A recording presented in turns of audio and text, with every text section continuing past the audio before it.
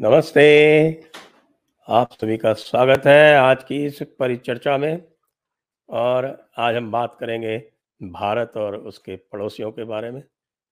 हमारे साथ हैं ताहिर गोरा साहब। ताहिर गोरा साहब, आपका बहुत बहुत स्वागत है। ताहिर गोरा साहब टैग टीवी के करता धरता है, कनाडा में टोरंटो में रहते हैं, बहुत पुराने वेटरन जर्नलिस्ट हैं और इंटरनेशनल अफेयर्स पर आपकी बड़ी ज़बरदस्त पकड़ है। ताहिर गोरा साहब, इससे पहले कि हम पूरी बात शुरू करें, दो खबरें ऐसी आई हैं जो मैं आपके साथ साझा करना चाहता हूँ। जी जी। एक खबर तो ये आई है कि जो शंघाई कोऑपरेशन ऑर्गेनाइजेशन है, एससीओ, तो एससीओ का इस बार की प्रेसिडेंटशिप जो है वो भारत के पास है और मई में कॉन्फ्रेंस होने वाली है फॉरेन मिनिस्टर्स की, जो समिट के प्रिपरेशन में होती है पहले। तो भारत ने उस फॉरेन मिनिस्टर्स कॉन्फ्रेंस के लिए पाकिस्तान को इनवाइट भेज दिया है। अब हमें पाकिस्तान की प्रतिक्रिया की प्रतीक्षा रहेगी, एक बात। और दूसरी एक बड़ी इंटरेस्टिंग खबर आई है, वो माइक पॉम्पियो ने कोई किताब लिखी है और उसमें जो पुराने सेक्रेटरी ऑफ स्टेट थे, जिस वक्त बालाकोट हुआ था, तो उन्होंने कहा कि बालाकोट की स्ट्राइक के बाद वो वियतनाम में थे और वियतनाम में उनके पास सुषमा स्वराज जी का फ़ोन आया और उस फ़ोन में उन्होंने ये कहा कि हमें ये पता चला है कि पाकिस्तान अपने न्यूक्लियर वेपन्स प्रिपेयर कर रहा है, तो मैं आपको बता देना चाहती हूँ कि हम उसके लिए प्रिपेयर्ड हैं। तो माइक पॉम्पियो कहते हैं कि मैंने कहा कि 10 मिनट रुकें प्लीज़। और फिर उन्होंने संपर्क किया बाजवा से, बाजवा ने कहा कि नहीं, ऐसी कोई बात नहीं है, उन्होंने पूरा इंश्योर किया और उसके बाद फिर अभिनंदन को वापस किया गया। तो ये जो अभी आपने देखा, अब हम अपनी बात आगे बढ़ाते हैं इन खबरों के मार्फत। और ये कि अभी आपने देखा कि पाकिस्तान के शहबाज शरीफ ने यूएई में जाके एक स्टेटमेंट दिया कि हमने 3 वॉर करके 3 युद्ध लड़के गलती कर दी, और उसके तुरंत बाद उनके ऑफिस से क्लैरिफिकेशन आ गया कि हमारा स्टैंड 370 पर वैसा ही है। और उसके बाद फिर हिना जाके कहती हैं वहाँ पर आपके डावोस में, और डावोस में वो कहती हैं कि साहब की हम जो है वो मोदी जी से इत्तेफाक नहीं रख सकते, अटल जी से और मनमोहन जी से हमारा अच्छा इत्तेफाक था। तो इन सब चीज़ों को आप कैसे एनालाइज कर रहे हैं? जी, बड़ी इंटरेस्टिंग सिचुएशन है। इसमें एक बात तो तय है कि हलचल बहुत हो रही है और इस हलचल का क्या कुछ नतीजा भी निकलेगा या नहीं, ये एक अपनी जगह पे सवाल है, क्योंकि पाकिस्तान की तरफ से ये तय नहीं है कि वो मुज़ाकरात किससे करना चाहते हैं या पाकिस्तान में किसके साथ मुज़ाकरात किए जाएं और किस बात पे किए जाएं, क्योंकि वहाँ तो एक ही रेटरिक है, कश्मीर कश्मीर और कश्मीर। अभी बिलावल भुट्टो ने कोई करीब चंद हफ्ते पहले जिस तरह की इंसल्टिंग और आई वुड से घटिया जुबान इस्तेमाल की प्राइम मिनिस्टर मोदी के लिए, उसके बाद वो किस मुंह से एससीओ के समिट में भारत में शिरकत करेंगे, क्योंकि इतना इमेच्योर रवैया, इतना इमेच्योर स्टैंस और इतना इंसल्टिंग स्टैंस करने के बाद वो किस मुंह से भारत आएंगे, ये एक अपनी जगह पे देखने वाली बात है। हिना रब्बानी खर ने कहा कि वाजपेयी और मनमोहन जी जो दोनों थे ये बड़े स्टेट्समैन लोग थे, यानी मोदी जी नहीं है।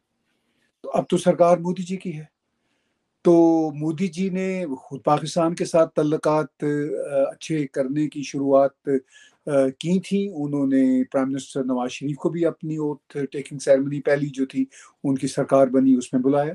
फिर उसके बाद वो ऑफिशियली अनइनवाइटेड होके उन्होंने एक सरप्राइज विजिट भी दिया था, नवाज शरीफ के घर गए थे 25 दिसंबर 2015 को।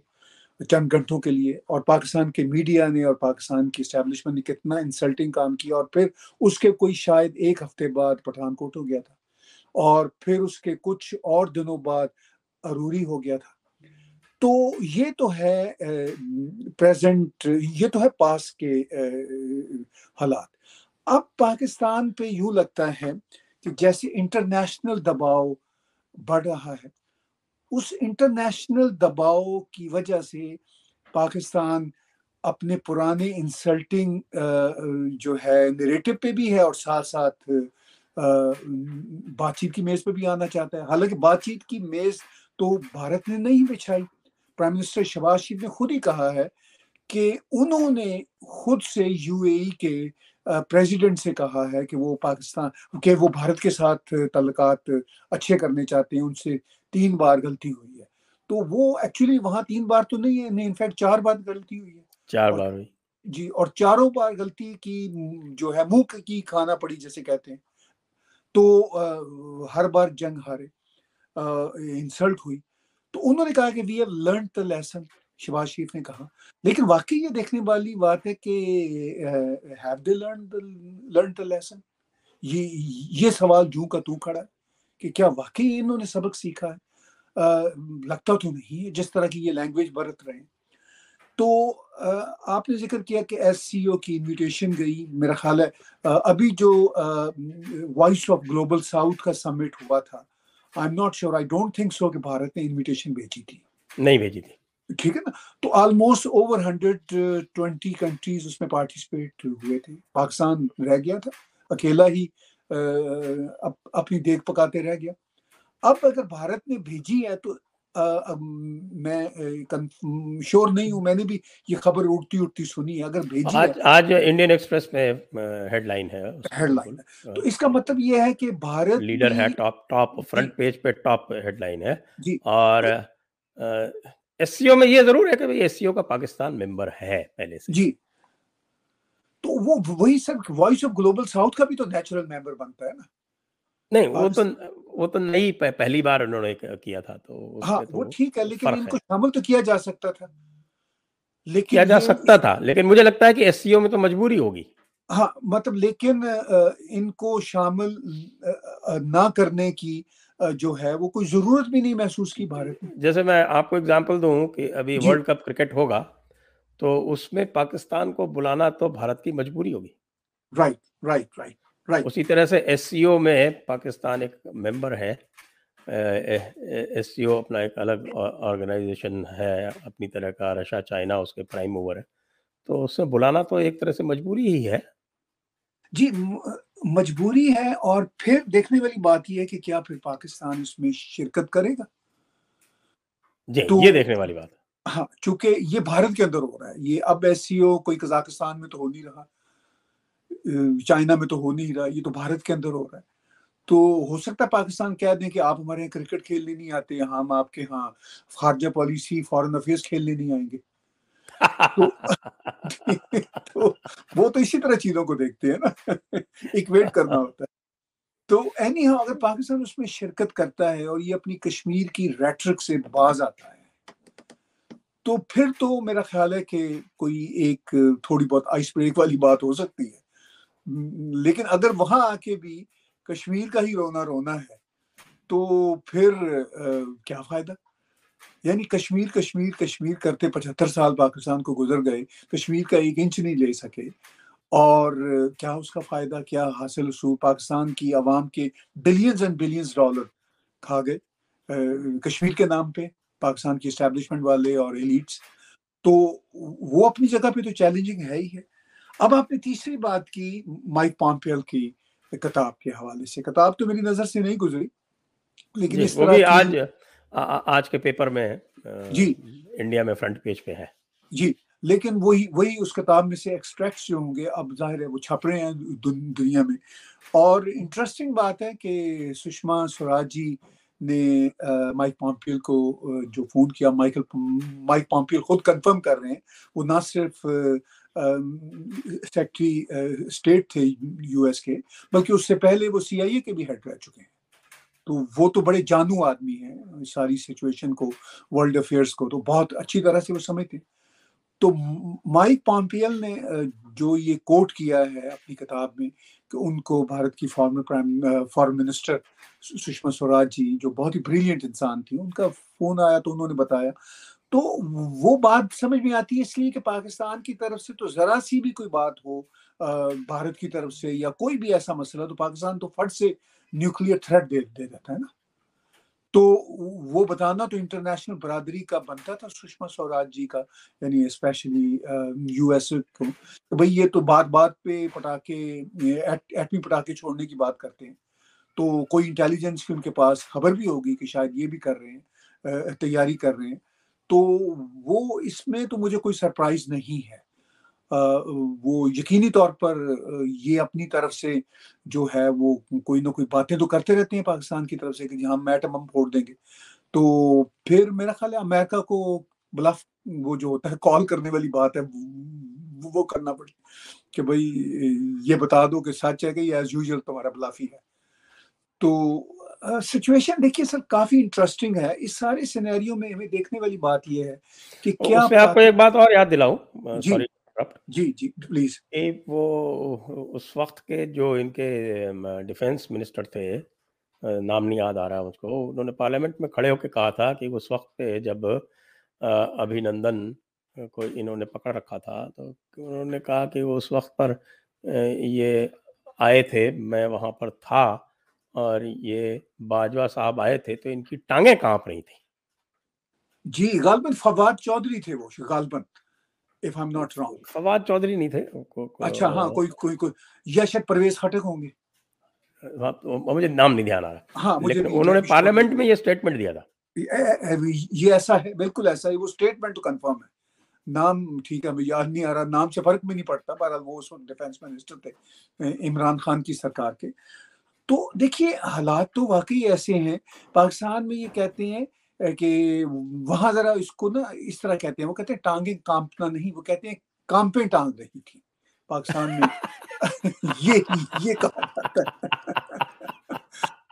تو جو ان کے حالات ہیں تو اس میں تو واقعی کانپیں ٹانگنے والی بات ہے. دیکھیے بھارت تو اب ایک آلموسٹ سپر پاور ہے. دنیا کی 5ویں بڑی اکانومی ہے. آج سے 50-52 برس پہلے جب بھارت اس لیول پہ نہیں بھی تھا تب بھی تو بنگلہ دیش بنا تھا اور 93,000 جو سولجرز تھے وہ پاکستان کے وہ پرزنرز آف وار بنے تھے. تو اگر یہ 52 برس پہلے بھارت یہ حشر کر سکتا تھا تو آج کا بھارت تو بہت آگے. آج کا بھارت تو کوارڈ کا حصہ ہے، I2U2 کا حصہ ہے. G20 کی کانفرنس اسی 2023 میں ہونے جا رہی ہے. یہ شنگھائی کوآپریشن کی جو ہے آرگنائزیشن کی جو کانفرنس ہے وہ بھی جس کا ہم نے تذکرہ کیا شروع میں وہ بھی اسی سال بھارت میں ہونے جا رہی ہے. تو بھارت تو ورلڈ اسٹیج پہ تھرائیو کر رہا ہے. تو اس ساری صورتحال میں ان کی ٹانگیں کانپنا یا کانپے ٹانگنا بنتا ہے. ان کو واقعی اس کا الرٹ ہونا چاہیے. لیکن بدقسمتی یہ ہے انفارچونیٹلی وہ اپنا جو پبلک کنزمپشن کے لیے مائنڈ سیٹ ہے تو وہ چینج نہیں کر سکتے. دوسرا وہ مائنڈ سیٹ صرف پبلک کنزمپشن کے لیے نہیں ہے، وہ واقعی ہی 75 سال سے جھوٹ بولتے بولتے اپنے ہی جھوٹ کو سچ سمجھنے لگے ہیں کہ بھئی ہم بڑی سپر نیشن ہیں. بھارت جو ہے وہ اس کو ہم ڈرا دیں گے دھمکا دیں گے چونکہ وہ ٹیررزم کرتے رہے ہیں. تو اس سے ظاہر ہے بھارت ہمیشہ ڈیفینسو رہا ہے. اب بھارت کچھ آفینسو ہو رہا ہے اور بھارت کا آفینسو ہونا بنتا ہے. خاص طور پر بالا کوٹ سٹرائک کے بعد بھارت نے یہ اسٹیبلش کر دیا کہ بھئی اب ہم کسی طرح کی آپ کی بلی جو ہے وہ اس کو نہیں لیں گے. تو things are pretty changed now. اور اس چینج سچویشن میں اب ہنا روانی کھر کی جو لینگویج ہے یا بلاول بھٹو کی لینگویج ہے یا پاکستان کی آرمی کے لوگوں کی جو لینگویج ہے وہ اب کس طرف جاتی ہے یہ دیکھنے والی بات ہے. خاص طور پر یہ ہنا روانی کھر اور بلاول بھٹو جیسے لوگ یہ تو بالکل سمجھتے نہیں ہے نا، یہ تو اممیچور ہے. یہ تو واقعی یہی سمجھتے ہیں کہ یہ جو ہے بھارت میں ہندوتوا ہے، مسلمانوں کے ساتھ گڑبڑ ہو رہی ہے. تو یہ تو انہی چیزوں پہ قائم دائم ہے. اور ان کا نیریٹو یہی ہے. اور انفارچونیٹلی جو پاکستان کے ٹریڈیشنل اسلامسٹ مائنڈ سیٹ کے لوگ ہیں ان کی تو بات چھوڑیے, ایون جو پاکستان کے so called leftist socialist kind کے تھنکرز اور پروگریسو تھنکرز جو ہیں ان کی 99% بھی ایسا ہی سمجھتی ہے. ان کا یہ ہوتا ہے پوائنٹ آف ویو کہ او ہو پاکستان کی تباہی تو ہوئی تھی اسلامائزیشن کی وجہ سے, اب بھارت کی تباہی ہوگی ہندوائزیشن کی وجہ سے. ٹھیک ہے نا جی. تو بھائی اگر بھارت کی تباہی ہندوائزیشن کی وجہ سے ہوگی تو آپ خوش ہو جائیں نا. پھر بڑے سنجیدہ لوگ بھی کچھ کہہ رہے تھے, میں اس دن وہ ان کو کیا نام ہے ان کا, اشتیاق احمد, ان کو سن رہا تھا. جی مطلب میں صرف دوستوں سے یہی کہتا ہوں کہ بھائی بات یہ ہے کہ آپ کو کاہے کی فکر ہے بھارت کی. وہ کہتے ہیں نہیں وہ پاکستان کی ہوئی, بھارت کے بڑے وہ فکر مند ہے بھارت کے لیے. میں کہا فکر مند اپنے لیے ہی ہوتے رہا کریں, آپ بھارت کو سمجھتے نہیں ہیں. پرابلم یہ ہے کہ پاکستان کی طرف سے چاہے پروگریسو ہو کوٹ ان کوٹ, بڑے انلائٹنڈ ہو, یا وہ پرانے اسٹائل کے اسلامسٹ ہوں, وہ آج کے بھارت کو نہیں سمجھتے. ان کی نگاہوں میں بھارت وہی ہے کہ رات کو ہم پٹھان کوٹ کا اٹیک کریں گے, صبح کرکٹ کھیلیں گے جا کے, اور یہاں امن کی آشا چلائیں گے, اور اگلے روز ہم بمبئی ٹیرر جیسا کوئی اٹیک کر دیں گے. تو وہ ابھی تک اسی مائنڈ سیٹ میں پھنسے ہوئے ہیں. تو جی آپ بالکل صحیح کہہ رہے ہیں, لیکن جو اس وقت کے حالات ہیں, جیسے کشمیر کر رہے ہیں, اب آپ کو کشمیر کا ہی ہے کہ اس وقت کا حالات دیکھیں تو کشمیر میں آٹا نہیں ہے. یعنی باقی آپ کو سندھ بلوچستان اور پختونخوا میں تو بہت مہنگے داموں پہ مل بھی جاتا ہے. کشمیر یعنی کہ پی او جے کے اور جس میں گلگت بالتستان ہے, ان میں تو بالکل ہی نہیں ہے. اور حالات یہ ہیں کہ وہاں پر ہر شہر میں پروٹیسٹ ہو رہے ہیں, اور ان پروٹیسٹ میں وہ کہہ رہے ہیں کہ صاحب آپ تو نہیں دے سکتے, یہ بارڈر کھول دو, ہم جا کے خرید کے لے آئیں گے. کہ اس طرف کشمیر میں ان سے تو وہ رشک کر رہے ہیں کہ ہم سے تو یہ لاکھ درجے بہتر ہے. جی ایسا ہی دیکھیے کشمیر میں یعنی جموں کشمیر میں جتنی ڈیولپمنٹ ہو رہی ہے, ہاسپٹلس بن رہے ہیں, فیسٹیولز ہو رہے ہیں, ڈل لیک جو ہے وہ اس کو صاف کیا جا رہا ہے, انفراسٹرکچر بن رہے ہیں, برف پڑتی ہے تو وہ منٹوں میں صاف ہو جاتی ہے, اور نئی یونیورسٹیاں, کالجز, آئی آئی ٹی کے جو کیمپسز بن رہے ہیں. ادھر جو ہے جو پاکستان ایڈمنسٹریڈ کشمیر ہے یا پاکستان آکوپائڈ کشمیر ہے, وہاں پہ لوگوں کی زندگی حرام ہے. کوئی آدمی بیمار ہو جائے تو وہ اس بیچارے کو گاڑی میں نہیں لے کے جا سکتے کیونکہ سڑکیں ٹوٹی ہوئی ہیں, تو وہ پھر اس کو چارپائی پہ ڈال کے لوگ جیسے جنازہ ہوتا ہے اس طرح لے کے نیچے آتے ہیں. ہاسپٹل نہیں ہے تو کوئی اکا دکا جو کلینک ہے وہاں لے کے جاتے ہیں. تو لوگ تو دیکھ رہے ہیں نا, آج کے سوشل میڈیا کے زمانے میں کوئی چیز چھپی ہوئی تو ہے نہیں.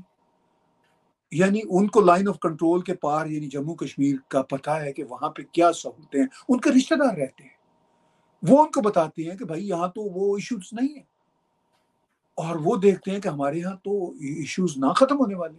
تو وہ ظاہر ہے مطلب جو آٹا بھارت میں شاید کوئی 30-40 روپے کا سنا ملتا ہے, وہ پاکستان میں 200-250 روپے کا ہے.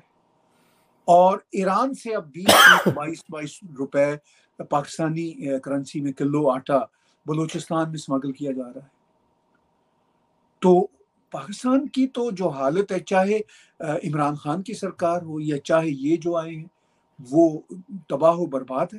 اور اس میں انفارچونیٹلی اب تک کی جو پاکستان کی اسٹیبلشمنٹ اور فوج کی پالیسیاں ہیں اس کی وجہ سے یہ حال ہوا ہے. یہ صرف سیاسی لیڈرز اس کے قصوروار نہیں ہیں, اسٹیبلشمنٹ اور فوج کی پالیسی کی وجہ سے یہ حال ہوا ہے بنیادی طور پر. جی بالکل صحیح کہہ رہے ہیں. اور گلگت بالتستان میں تو نعرے لگ رہے ہیں کہ بھائی یہ آپ جو ہے وہ کارگل اسکاردو جوڑ دو.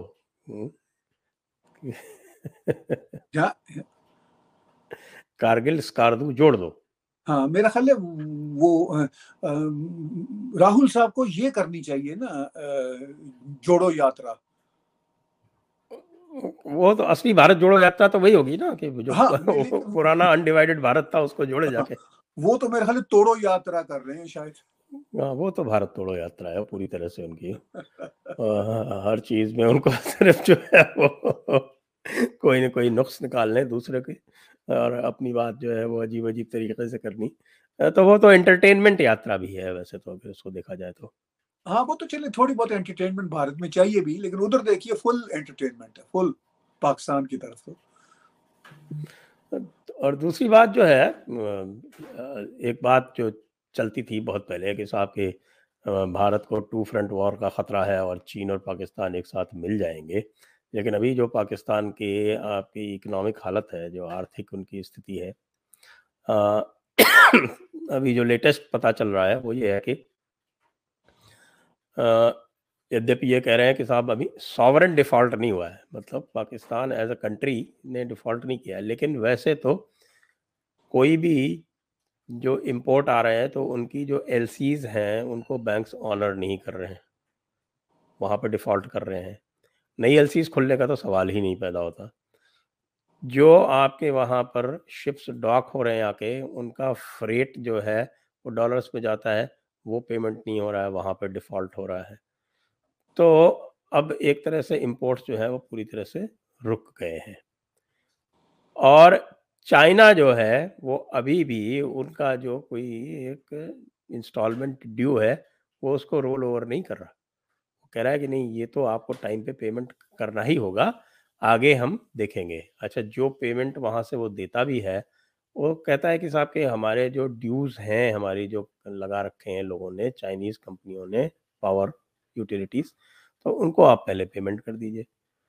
अब उनको पेमेंट उनके ड्यू हो गए हैं तो वो पावर नहीं दे रहे हैं, तो आपने देखा कि साहब कि वो पूरा का पूरा ग्रिड ही ट्रिप हो गया। एक ही ग्रिड है पूरे पाकिस्तान में, और चाइना जो है वो कोई मदद नहीं कर रहा। तो ये जो हिमालय से ऊँची, समंदर से गहरी जो दोस्ती थी, आयरन बिरादर वाली, उसका क्या हुआ? वो कभी भी इस तरह नहीं रही। चाइना ने अपने इंटरेस्ट ही वॉच किए हैं, और नेशन के बीच सर वैसे भी इंटरेस्ट होता है। ये कोई पाकिस्तान का टीवी ड्रामा तो है नहीं कि जज्बाती तौर पर दोस्त वो जिसे कहते हैं ऑल वेदर्स फ्रेंड्स हों। तो फिर चाइना वैसे भी आप और हम जानते हैं कि वो कारोबारी तौर पर बहुत कैलकुलेशन रखने वाला कंट्री है। तो चाइना ने तो ना सिर्फ पाकिस्तान को बल्कि श्रीलंका हो, अफ्रीका के बहुत सारे कंट्रीज हों, उन सबको अपने शिकंजे में कसा हुआ है। और जो श्रीलंका का हाल हुआ है उसमें चाइना का बहुत बड़ा किरदार है। अब जो पाकिस्तान का जो एक्चुअली जो हाल हो चुका, आपने कहा कि एलसी नहीं खुल रही, जहाज डेक पे लगे, डॉक पे लगे हुए हैं, और उनका भी फाइन बढ़ता चला जा रहा है। तो ये भी चाइना ने जिस जिस तरह सी पैक के नाम पे इन्वेस्टमेंट की, उसके जो अब इंटरेस्ट हैं वो सबसे ज्यादा है। क्योंकि अमेरिका के जो थी वो तो ज्यादातर तो वो एड्स होती थी। लोन जो थे वो तो आईएमएफ के होते थे। अमेरिकन सरकार के तो जो थोड़े बहुत लोन जाते थे वो माफ मूव कर दिया करते थे, इनकी इनको इनके सदकेवारी कर दिया करते थे। तो जी। तो वो तो चलता। अच्छा, इसी तरह सऊदीज भी और यूएई वाले भी, चूंकि इनकी फौज वहां पे काम करती है, तो उनको मतलब काफी लीवरेज दिया करते थे।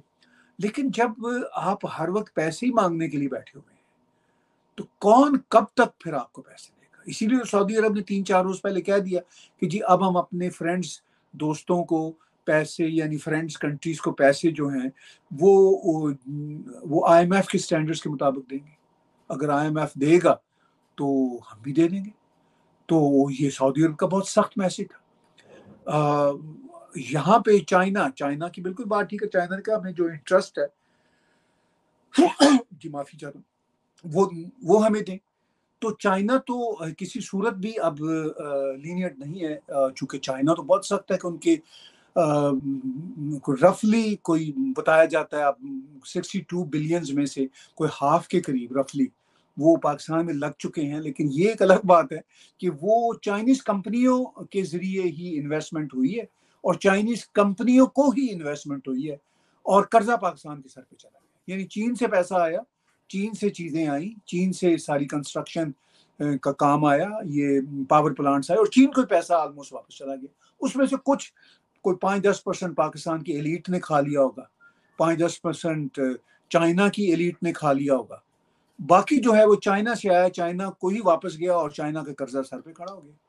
اور اسی چائنا کے قرضے کی وجہ سے, یہ جس کے ساتھ ہمالیہ سے اونچی دوستی اور سمندروں سے گہری دوستی تھی, اسی نے پاکستان کو اس حال تک پہنچایا ہے الٹیمیٹلی. ورنہ ادروائز آپ اس سے پہلے دیکھیے کہ امریکیوں کے قرضے, ایڈز ویڈز, وہ تو پاکستان نے کبھی گنے ہی نہیں تھے, کبھی پریشان ہی نہیں ہوئے تھے.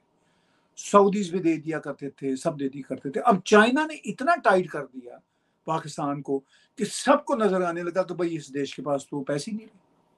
پہلے تو امریکہ سے آتے تھے, ادھر سے کسی کو قرضہ دے دیا, ادھر سے دے دیا, اس کی ٹوپی اس کے سر پہنائی, اس کی ٹوپی تیسرے کے سر پہ پہنائی. اب وہ ٹوپی نہیں مل رہی, خود اپنا سر گنجا ہو گیا, اپنا سر ننگا ہو گیا ہے, اور ٹوپی ہے نہیں, اور ٹوپی ڈھونڈ رہے ہیں کہ بھائی کہیں سے ٹوپیاں دو ایک مل جائیں, ہم پھر چلانا شروع کر دیں. لیکن الٹیمیٹلی پھر ایک سٹیج آتی ہے کہ ٹوپیاں ملنا بند ہو جاتی ہیں, اور ایسا ہی ہوا. اور اب یہ اس پوزیشن میں ہے کہ چائنا کو کوس بھی نہیں سکتے, باقی دنیا کو یہ برا بلا کہہ سکتے ہیں. چائنا کو برا بلا کہیں گے تو وہ جو ان کے خفیہ ایگریمنٹ چائنا کے ساتھ ہوئے ہوئے, جو چائنا ہر دیش کے ساتھ کرتا ہے, تو چائنا پھر ٹیریٹوریل کلیم کر دے گا. تو بہت ہی برے پھنسے ہیں اپنے ہی بہت ہی پیارے دوست کے ہاتھوں انفیکٹ. اور چائنا کی جب ہم بات کر رہے ہیں تو چائنا ایک طرح سے وہ خود ہی پھنسا ہو گیا. ہاں اب وہ دیکھیے, اس کے جو حالات اس وقت جو چل رہے ہیں چائنا کے, ود ان چائنا, جو اس کی ایک اکنامک کنڈیشن, جو ویکسین کا جو اس کا حال ہوا ہے, اور پوری طرح سے اس کی پٹائی ہو گئی ہے ویکسین کے معاملے میں. اور اس کے بعد آپ یہ دیکھیں کہ ان کے یہاں بہت زبردست اکال پڑا ہوا ہے, ان کے یہاں فوڈ شارٹیج ہو گئی ہے, اور لوگ مر رہے ہیں, لاکھوں کے تعداد میں لوگ مر رہے ہیں. تو 60,000 تو انہوں نے خود نے ایکنالج کر دی, جو 1 اور 2 ایکنالج کیا کرتے تھے. جی بالکل ٹھیک ہے, چائنا خود اس وقت ایک کرائسس میں ہے, اکنامک کرائسس میں ہے, لیکن چائنا سٹل اتنی بڑی اکنامک پاور ہے کہ اکنامک کرائسس میں ہونے کے باوجود کہ پاکستان کی کوئی 4-6-10 بلین ڈالر کی مدد تو کر سکتا تھا. لیکن کبھی بھی جب چائنا کے بہت اچھے حالات تھے تب بھی مدد کبھی نہیں کی, قرضہ ہی دیا تھا. اب تو وہ قرضہ دینے سے بھی کتراتے ہیں, وہ کہتے ہیں کہ بھائی یہ تو پہلے پیسے دینے جوگے نہیں ہیں, تو ان کو کیا دیں. اور اوپر سے جیسا آپ نے کہا ان کے حالات بھی ذرا کرنچ میں ہیں, اور اس میں وہ اور بھی احتیاط کر رہے ہیں. لیکن کرنچ سے زیادہ میں یہ سمجھتا ہوں کہ پاکستان سے وہ بہت بری طرح ڈس اپوائنٹ ہوئے ہیں, اور حالانکہ ان کو ہونا نہیں چاہیے تھا. وہ جس طرح دیشوں کو پھنساتے ہیں تو اسی طرح پاکستان کو پھنسایا تھا. اور جب آپ کسی کو پھنسائیں گے, فرد ہو یا دیش ہو, یہ بات تو طے ہے کہ وہ اس پوزیشن میں نہیں ہوتا کہ وہ آپ کو پے بیک کر سکے. جی, درشکوں سے انورودھ ہے کہ کرپیا اس ویڈیو کو شیئر کریں, اس کو لائک کریں, چینل کو سبسکرائب کرنے کے ساتھ بیل آئیکن بھی دبا لیں, اور ہمیں آپ آرتھک سہیوگ کرنے کے لیے جو آپ دیکھ رہے ہیں نیچے, آپ ڈیٹیلز دیکھ رہے ہیں, G Pay, Paytm, U P I, PayPal اتیادی سے آپ ہمارے سہیوگ کر سکتے ہیں. یہ ڈسکرپشن میں بھی دیے ہوئے ہیں. تو طاہر گورا صاحب, چین اور بھارت کے ریلیشنز کی بھی بات کر لیں تھوڑی, کہ اس سمے جو چین کی استھتی ہے اور جو بھارت کی استھتی ہے, تو چین اور بھارت کے سمبند جو ہیں, چائنا انڈیا ریلیشنز, یہ کس طرف جاتے دکھ رہے ہیں آپ کو؟ دیکھیے بڑے کمپلیکس رشتے ہیں, کوئی 100 بلین سے زیادہ آپس کی تجارت ہے. 120. جی, لیکن بھارت کا جو نیٹ بیلنس ہے وہ کم ہے. زیادہ تو چائنا سے امپورٹس ہیں, اور بھارت کی جو ایکسپورٹس ہیں وہ کم ہیں as compare to imports from China.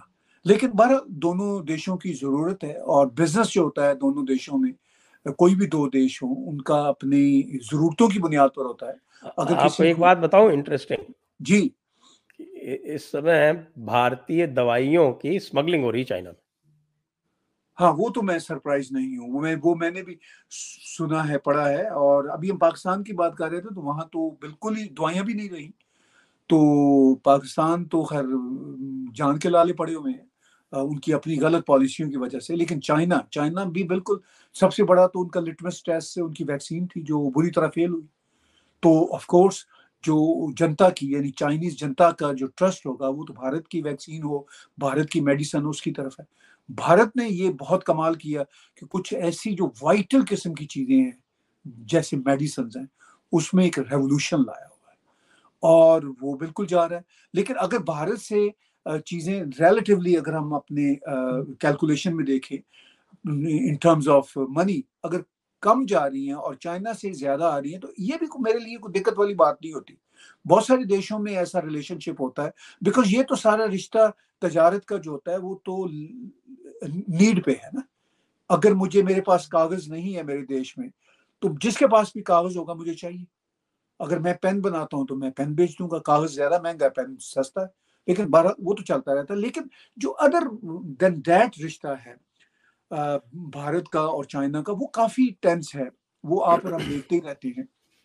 اور پھر چائنا نے ریسنٹلی پھر بدتمیزی کی تھی, پھر چائنا واپس جاتا ہے, پھر اس سے ہم بالکل ایکسپیکٹ کر سکتے ہیں اینی ٹائم وہ ایگریشن چھوٹا موٹا پھر کر دے گا, کیونکہ چائنا کو اپنی خندق ہے کہ بھارت کوآڈ میں بھی شامل ہے, I2U2 میں بھی شامل ہے, اور اس وقت امریکہ کے ساتھ چائنا کی ٹھنی ہوئی ہے. پہلے امریکہ نے ہی چائنا کو اتنی چھوٹ دی تھی کہ چائنا جو آج کا چائنا ہے کہ اکنامک لیول پہ وہ اس لیول تک آیا.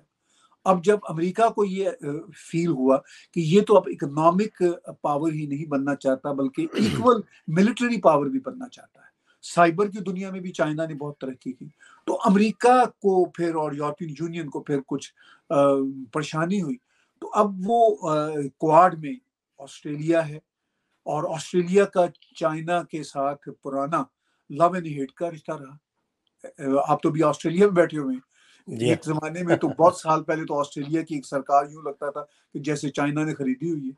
ہاں بالکل ٹھیک ہے, پھر اب تو کافی ڈس انگیج کر لیا انہوں نے. جی کافی بلکہ آج کہیں ایک آرٹیکل چھپا ہوا تھا کہ شاید امریکہ کی کوشش ہے کہ بیکاز چائنا کے ساتھ ہی وہ بھی آتے ہیں آسٹریلین بھی سی لیول پہ, تو ہو سکتا ہے کہ آسٹریلیا کو پریپیئر کیا جائے, ایکوپ کیا جائے کہ چائنا کو کنٹین کیا جائے. اور وہ آلریڈی کر رہے ہیں کوآڈ کی صورت میں. بھارت کی بھی ضرورت ہے, بھارت کو بھی پتا ہے کہ چائنا ایک انپریڈکٹیبل نیبر ہے, تو جو انپریڈکٹیبل نیبر ہوتا ہے تو وہ پھر اس کو ڈیل تو کرنا پڑتا ہے. تو چائنا اور بھارت کے رشتے ٹینس رہیں گے, کبھی ٹھیک ہوں گے کوئی جب تک کوئی میجر چینج نہ ہو ورلڈ پہ مجھے نہیں دکھتا. لیکن بھارت کو اپنے نیبر کے ساتھ رہنا بھی پڑے گا اور چائنا کو بھی رہنا پڑے گا, اور وہ اپنی اپنی پالیسیوں کے مطابق ایک دوسرے کو ڈیل کرتے رہیں گے. چائنا کا سنیکی طریقہ ہے, وہ سنیکی طریقے سے کریں گے. بھارت کا ہمیشہ سے اسٹریٹ فارورڈ طریقہ ہے, وہ اپنے اسٹریٹ فارورڈ طریقے سے ڈیل کریں گے. تو یہ رشتہ بس اسی طرح ہی چلے گا. لیکن پرائم منسٹر مودی کی جو اب تک دوسری سرکار جا رہی ہے, اس سے ہمیں یہ امید بندی ہے کہ بھارت میں بیوروکریسی ہو, پالیسی میکرز ہوں, سیکیورٹی کے ادارے ہوں, وہ بہت کلیئر ہیں in terms of dealing neighbors like China and Pakistan, and also in terms of dealing international affairs. تو یہ ایک بڑی اچھی بات ہوئی ہے کہ اس وقت بہت بڑھیا لوگ جیسے جے شنکر جی ہوں, اجیت دووال جی ہوں, اور مطلب بہت ہی سیزنڈ ایکسپرٹس لوگ جو ہیں وہ بیٹھے ہوئے ہیں. پرائم منسٹر مودی خود ڈٹرمنڈ ہے ان چیزوں کو ہینڈل کرنے کے حوالے سے. تو ان ٹرمز آف بھارت کی جو کیپیبلٹی ہے وہ تو بہت بڑی ہے, لیکن ان ٹرمز آف چائنا کی جو نیگیٹو پلاننگز ہیں وہ بھی بڑی ہیں, وہ بھی جو کہ تو ہیں, وہ بھی چینج نہیں ہوئی. تو ان سرکمسٹانسز میں اب تعلقات تو پھر وہ اسی طرح رہیں گے, ٹینس ہی رہیں گے, اور کام بھی کرنا ایک دوسرے کے ساتھ اور ایک دوسرے سے بچنا بھی ہے, ایسا ہی لگتا ہے. جی اچھا, اب اپنے ریجن کے ایک اور پلیئر افغانستان کے بارے میں بھی بات کر لیں. تو افغانستان جو ہے اس وقت وہ یہ کہتا ہے کہ صاحب کہ یہ پاکستان جو ہے یہ ہماری امداد ادھر ادھر کیا جا کے کرتا ہے, اس کے پاس تو خود کو کھانے کے پاس نہیں ہے, ہمارا فارن ریزرو اس سے بیٹر ہے, یہ جو ہے ہماری کہیں پہ بھی امداد کرنے کی اس کو آوشکتا نہیں ہے. اور ساتھ میں پوری طرح سے ٹی ٹی پی کو انہوں نے امریکن جو ہتھیار چھوڑ کے گئے تھے وہ مہیا کرا دیے. وہ ہتھیار جو ہے وہ بی ایل اے اور بی ایل ایف کے پاس بھی پہنچ گئے, اور روز ہم سننے کو مل رہا ہے ہم کو, کسی دن 8 مار دیے, کسی دن 10 مار دیے. اور بات تو یہاں تک آ رہی ہے کہ کافی فوج جو ہے وہ چوکیاں چھوڑ کے بھاگ گئی ہے کے پی کے سے. تو افغانستان کا جو رول ہے اس پورے ریجن میں وہ کیا رہنے والا ہے؟ جی دیکھیے, افغانستان ایک بہت بڑی تھریٹ ہے پاکستان کے لیے, اور پاکستان میں یہ کلیریفیکیشن آن اینڈ آف دی جاتی ہے کہ نہیں, ہمارے لیے تھریٹ ٹی ٹی پی ہے. فرینکلی ٹی ٹی پی جو ہے ان کے بھی کئی گروپس ہیں, افغان طالبان ایک ہی بڑا گروپ ہے. تو یہ بات پکی ہے کہ افغان طالبان کی لیڈرشپ نے during the past couple of months بڑے سخت بیانات دیے پاکستان کے حوالے سے, اور وہ پاکستان کے لیے ایک بہت بڑا چیلنج ہے. پاکستان کا جو ویسٹرن بارڈر ہے وہ ہاٹ ہے, اور وہ بہت بڑا تھریٹ ہے پاکستان کے لیے. ایسٹرن بارڈر تو بھارت کی طرف سے صرف ڈیفینسو ایک ہوتا ہے, کبھی بھارت کی طرف سے کوئی آفینسو کام نہیں ہوا. تو اس لیے وہاں سے تو ان کو شانتی ہے. انفیکٹ پاکستان کو یہاں سے یہ تو انپریڈکٹیبل ہے, اور جو پاکستان ٹی ٹی پی کے ساتھ تعلقات اور خراب کرتا رہا ہے, تو ٹی ٹی پی کے کچھ جو لوگ ہیں وہ افغان طالبان میں گھس جاتے ہیں. افغان طالبان پھر خود اگر ڈائریکٹ پاکستان میں کوئی حرکت نہیں کرتے تو وہ ٹی ٹی پی کو کہہ دیتے ہیں, یا T T P on its own بھی کر دیتا ہے. ان کی بھی بہت ریونج ہیں. اور یہ جو جتنا جہادی سرکل ہے پورے کا پورا, یہ اصل میں ایک کاروبار ہے. جہاد ایک کاروبار ہے. لوگ سمجھتے ہیں کہ یہ مائنڈ سیٹ ہے, مائنڈ سیٹ تو ہے ہی ہے, لیکن مائنڈ سیٹ سے زیادہ یہ ایک کاروبار ہے. بہت بڑے بڑے کرمنل اور نان اسلامک لوگ, میں نے ریسرچ کی, جو ٹی ٹی پی میں اور داعش میں شامل ہیں, اس لیے کہ ان کا ڈرگس کے بزنس ہیں, ان کے ویپنز کے بزنس ہیں. وہ داڑھی بڑھاتے ہیں اور وہ اس کلچر کو سمجھتے ہیں, اس کلچر میں پلے بڑے ہیں, تو وہ آسانی سے مذہب کا لبادہ بھی اوڑھتے ہیں, مگر کاروبار وہ ان کے یہی ہو رہے ہیں کہ لوگوں کو اٹھا لیا, ان کو بنا کے یرغمال بنا کے پیسے لے لیے. تو وہ سارے کرمنل کام ہو رہے ہیں, اور پاکستان کے ساتھ ان کے پرانے ریونج ہیں اسپیشلی ٹی ٹی پی کے, اور اوپر سے یہ جو حالات ہیں وہ اور خراب ہوتے چلے جا رہے ہیں. اور پھر آف کورس جو بی ایل اے, جو دوسرے گروپ ہیں جن کے اپنے ریونج ہیں, یا پشتون کچھ گروپ ہیں, تو وہ بھی پھر دے ڈونٹ کیئر کہ بھئی ہمیں ٹی ٹی پی کی مدد چاہیے یا طالبان کی چاہیے.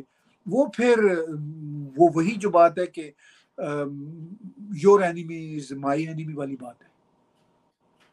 تو چونکہ وہ ان کا دشمن ایک ہی ہے, تو پھر وہ اپنی اپنی آئیڈیالوجی بھی چھوڑ دیتے ہیں, اور پھر جہاں کہیں کولیبریٹ کر سکتے ہیں کولیبریٹ بھی کر رہے ہیں.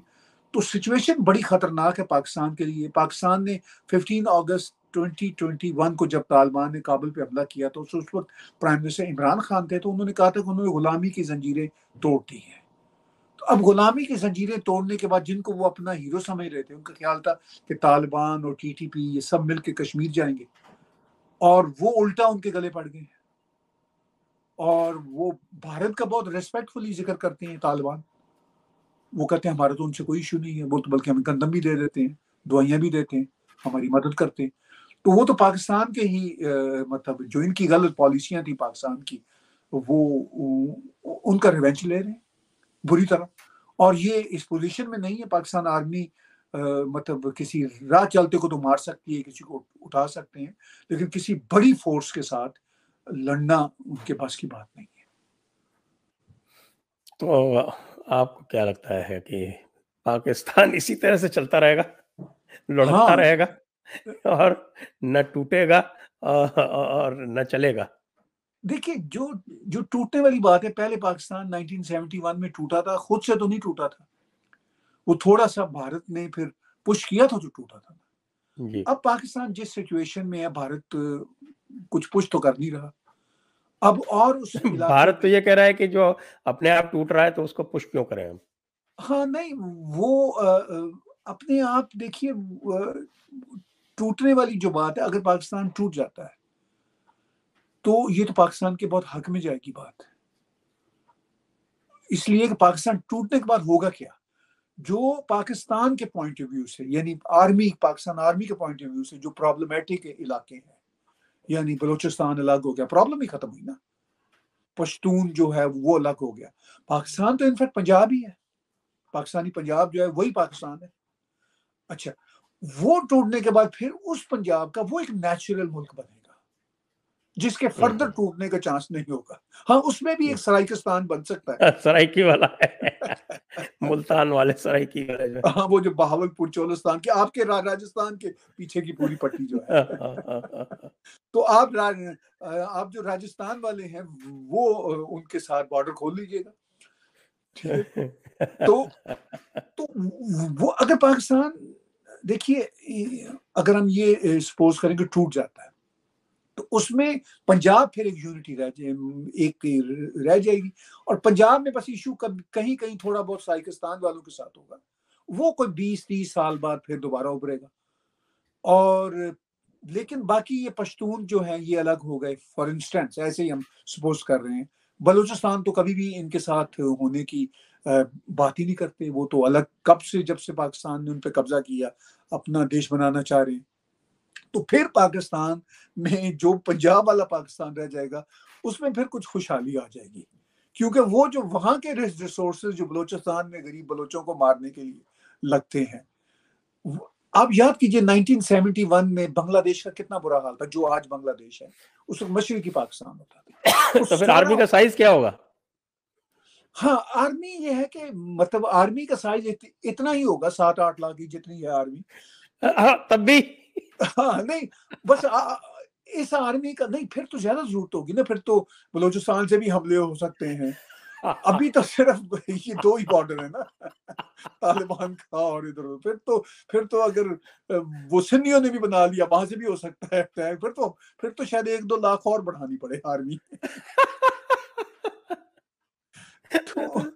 تب تو مجھے مطلب لگتا ہے یہ، پھر ان کا حال تو پھر وہی ہوگا جو افغانستان کا ہے، اب ہاں ان کی جی جی وی ایسا ہی، ڈی پی کا حال وہی ہو جائے گا پھر تو۔ ہاں وہ بس ایسا ہی ہے، دیکھیے نا انفارچونیٹلی جن فیک آئیڈینٹیٹیز پہ پورا دیش چل رہا ہے، اور اس کا حال تو بھی یہی ہونا تھا نا، اب مجھے تو یہ سمجھ نہیں آ رہی کہ یہ جو آٹا 200-250 روپے کا وہ مطلب جو بھی پتہ نہیں کہہ رہے ہیں کہ 1 کلو ہے، اگر 1 کلو آٹا 200-250 روپے کا ہے تو مجھے تو یہ سمجھ نہیں آ رہی کہ کون سا اللہ دین کا چراغ ہوگا کہ یہ واپس آئے 10-20-30 روپے تک۔ بلکہ آئی ایم ایف تو کر رہا ہے کہ آپ ابھی اور اپنے ہاں کرنسی ڈی ویلیو کیجئے، یا یا اور وہ یا کر نہیں رہے ہیں ابھی بھی، لیکن پھر بھی گرتی جا رہی ہے، 231 تو تھا آج میں نے دیکھا تھا، اور کہہ رہے ہیں کہ ڈالر مل ہی نہیں رہا ہے، رائٹ اور رائٹ اور ریٹ جو ہے وہ اوپن مارکیٹ میں کوئی 40-50 روپے زیادہ ہے اس سے۔ جی نہیں تو دیکھیے آپ نے پوچھا کہ یہ کب تک چلتا رہے گا، تو یہ جو اس طرح سسک کر مرنا ہے یہ زیادہ خطرناک ہوتا ہے، ایک دم سے مر جانا بہت ایزی ہوتا ہے، بہت زیادہ مسائل چھوٹ جاتے ہیں، وہ جو بیچارے لوگ ہوتے ہیں ارد گرد بچے وہ سارے پریشان رہتے ہیں، جو لوگ سسک کر مرتے ہیں، ٹھیک ہے، تو یہ ایک انفارچونیٹلی ایک کرول قسم کی ریالٹی ہے، تو جب جو کوئی اپنی جو بھی انجام ہے نیچرلی یا ان نیچرلی ترنت چلا جائے تو وہ بلکہ کم کاسٹ افیکٹو بھی ہے، کم پریشانی کا باعث بھی ہے، اب یہ زیادہ خطرناک ہے جو سسک کے چل رہا ہے اور کسی کو پتہ ہی نہیں ہے کہ کہاں تک جانی ہے یہ سوٹے گا، دس از مور ڈینجرس۔ ایسے میں کیا یہ اپنے نیوکلیئر ویپنز بیچ سکتا ہے آتنکوادیوں ہاں کو، ٹیررسٹ کو؟ یہ ایک انٹرسٹنگ سچویشن ہے، دیکھیے یہ کوئی کیلے تو ہے نہیں ہے نیوکلیئر ویپن جس کے خریدار ہوں گے راہ چلتے، پہلے دیکھنے والی بات یہ کہ اس کو کون خریدے گا، بھارت تو نہیں آف کورس خریدے گا، یا یہ بیچنا بھی نہیں چاہیں گے، اچھا وہ جو جتنا سمگل وگل ایران کو اور نارتھ کوریا کو جو کہانیاں ہیں بتائی جاتی ہیں کہ کچھ ہوا ہے امریکنز بھی اس کو کنفرم کرتے ہیں. وہ تو ہو گیا. اب ان کے پاس بھی کوئی پیسے نہیں ہے خریدنے کے لیے. طالبان کے پاس بھی مطلب اس میں کوئی انٹرسٹ نہیں ہے. تو چائنا کو کیا چاہیے نیوکلیر؟ چائنا کے پاس اپنے اچھے خاصے ہیں, روس کے پاس بہت ہے. اب یہ نیوکلیر ویپنز جو ہوتی ہیں یہ کوئی پٹاخے تو ہے نہیں, عام قسم کے پٹاخے کے کوئی بھی لے لے. اور پھر ویسٹرن ورلڈ یہ نہیں کرنے دے گی. لیکن ایک خطرہ ہے کہ یہ غلط ہاتھوں میں ود ان پاکستان آرمی میں بڑے بیٹھے ہوئے ہیں جہادی قسم کے لوگ بھی, یہ اگر غلط ہاتھوں میں چلا جاتا ہے یا ٹی ٹی پی اس طرح کے لوگ اس کو کچھ لے کے چلے جاتے ہیں. لیکن آئی ڈونٹ تھنک سو, چونکہ یہ کوئی ایسی چیز تو نہیں ہے کہ اس کو لے کے گئے تو آپ نے پھوڑ دیا. اس کو تو کیری کرنا بھی ایک بہت سوفسٹیکیٹڈ کام ہے, پھر اس کے بعد ان کو لانچ کرنا بھی بہت سوفسٹیکیٹڈ کام ہے. یہ طرح تو ہے نہیں کہ آپ نے مطلب بیٹھ کے وہ آگ لگائی اور چل پڑے. تو ان کی سوفسٹیکیشن تو بہت ہے, لیکن پھر بھی خطرہ تو ہے کہ کوئی پاکستان آرمی کے اندر ہی کوئی جہادی گروپ کبھی اس کو کر لے. لیکن ایک بس امید ہے کہ ورلڈ کی پوری نگاہیں ہوں گی, خاص طور پر امریکہ اور انٹرنیشنل اٹامک کمیشن جو ہے, وہ اس طرح کے جو ادارے ہیں وہ اس پہ 24/7 نگاہیں رکھے ہوں گے. لیکن مجھے تو اب ان اداروں اور ان امریکہ جیسے دیشوں کی کیپیبلٹی پہ بھی کچھ 100% ایشورنس نہیں ہے کہ ہم نے افغانستان میں دیکھا کس طرح بھاگے ہیں یہ وہاں سے. لیکن اب یہ دنیا کو یہ خطرہ تو ہے, اب دنیا کو بھی اس تھوڑے بہت تھریٹ کے ساتھ تو جینا ہی پڑے. بالکل, اس تھریٹ کو انہوں نے پنپایا ہے تو اس تھریٹ کے ساتھ جیے. بالکل. تو اسی کے ساتھ ہم اس چرچا کو یہی سماپت کریں گے. ایک بار درشکوں سے پھر سے انورودھ ہے کہ کرپیا اس ویڈیو کو شیئر کریں, اس کو لائک کریں, آپ ساتھ میں سبسکرائب کر دیں یدی نہیں کیا ہے تو, اور ہمیں سہیوگ کرنے کے لیے آپ جو نیچے دیکھ رہے ہیں ان لنکس پر G Pay, Paytm, U P I, PayPal, ان سب کے مادھیم سے آپ ہمارا سہیوگ کر سکتے ہیں آرتھک روپ سے. آپ کو بہت بہت دھنیواد طاہر گورا صاحب. جے ہند, وندے ماترم. جے ہند جی, تھینک یو.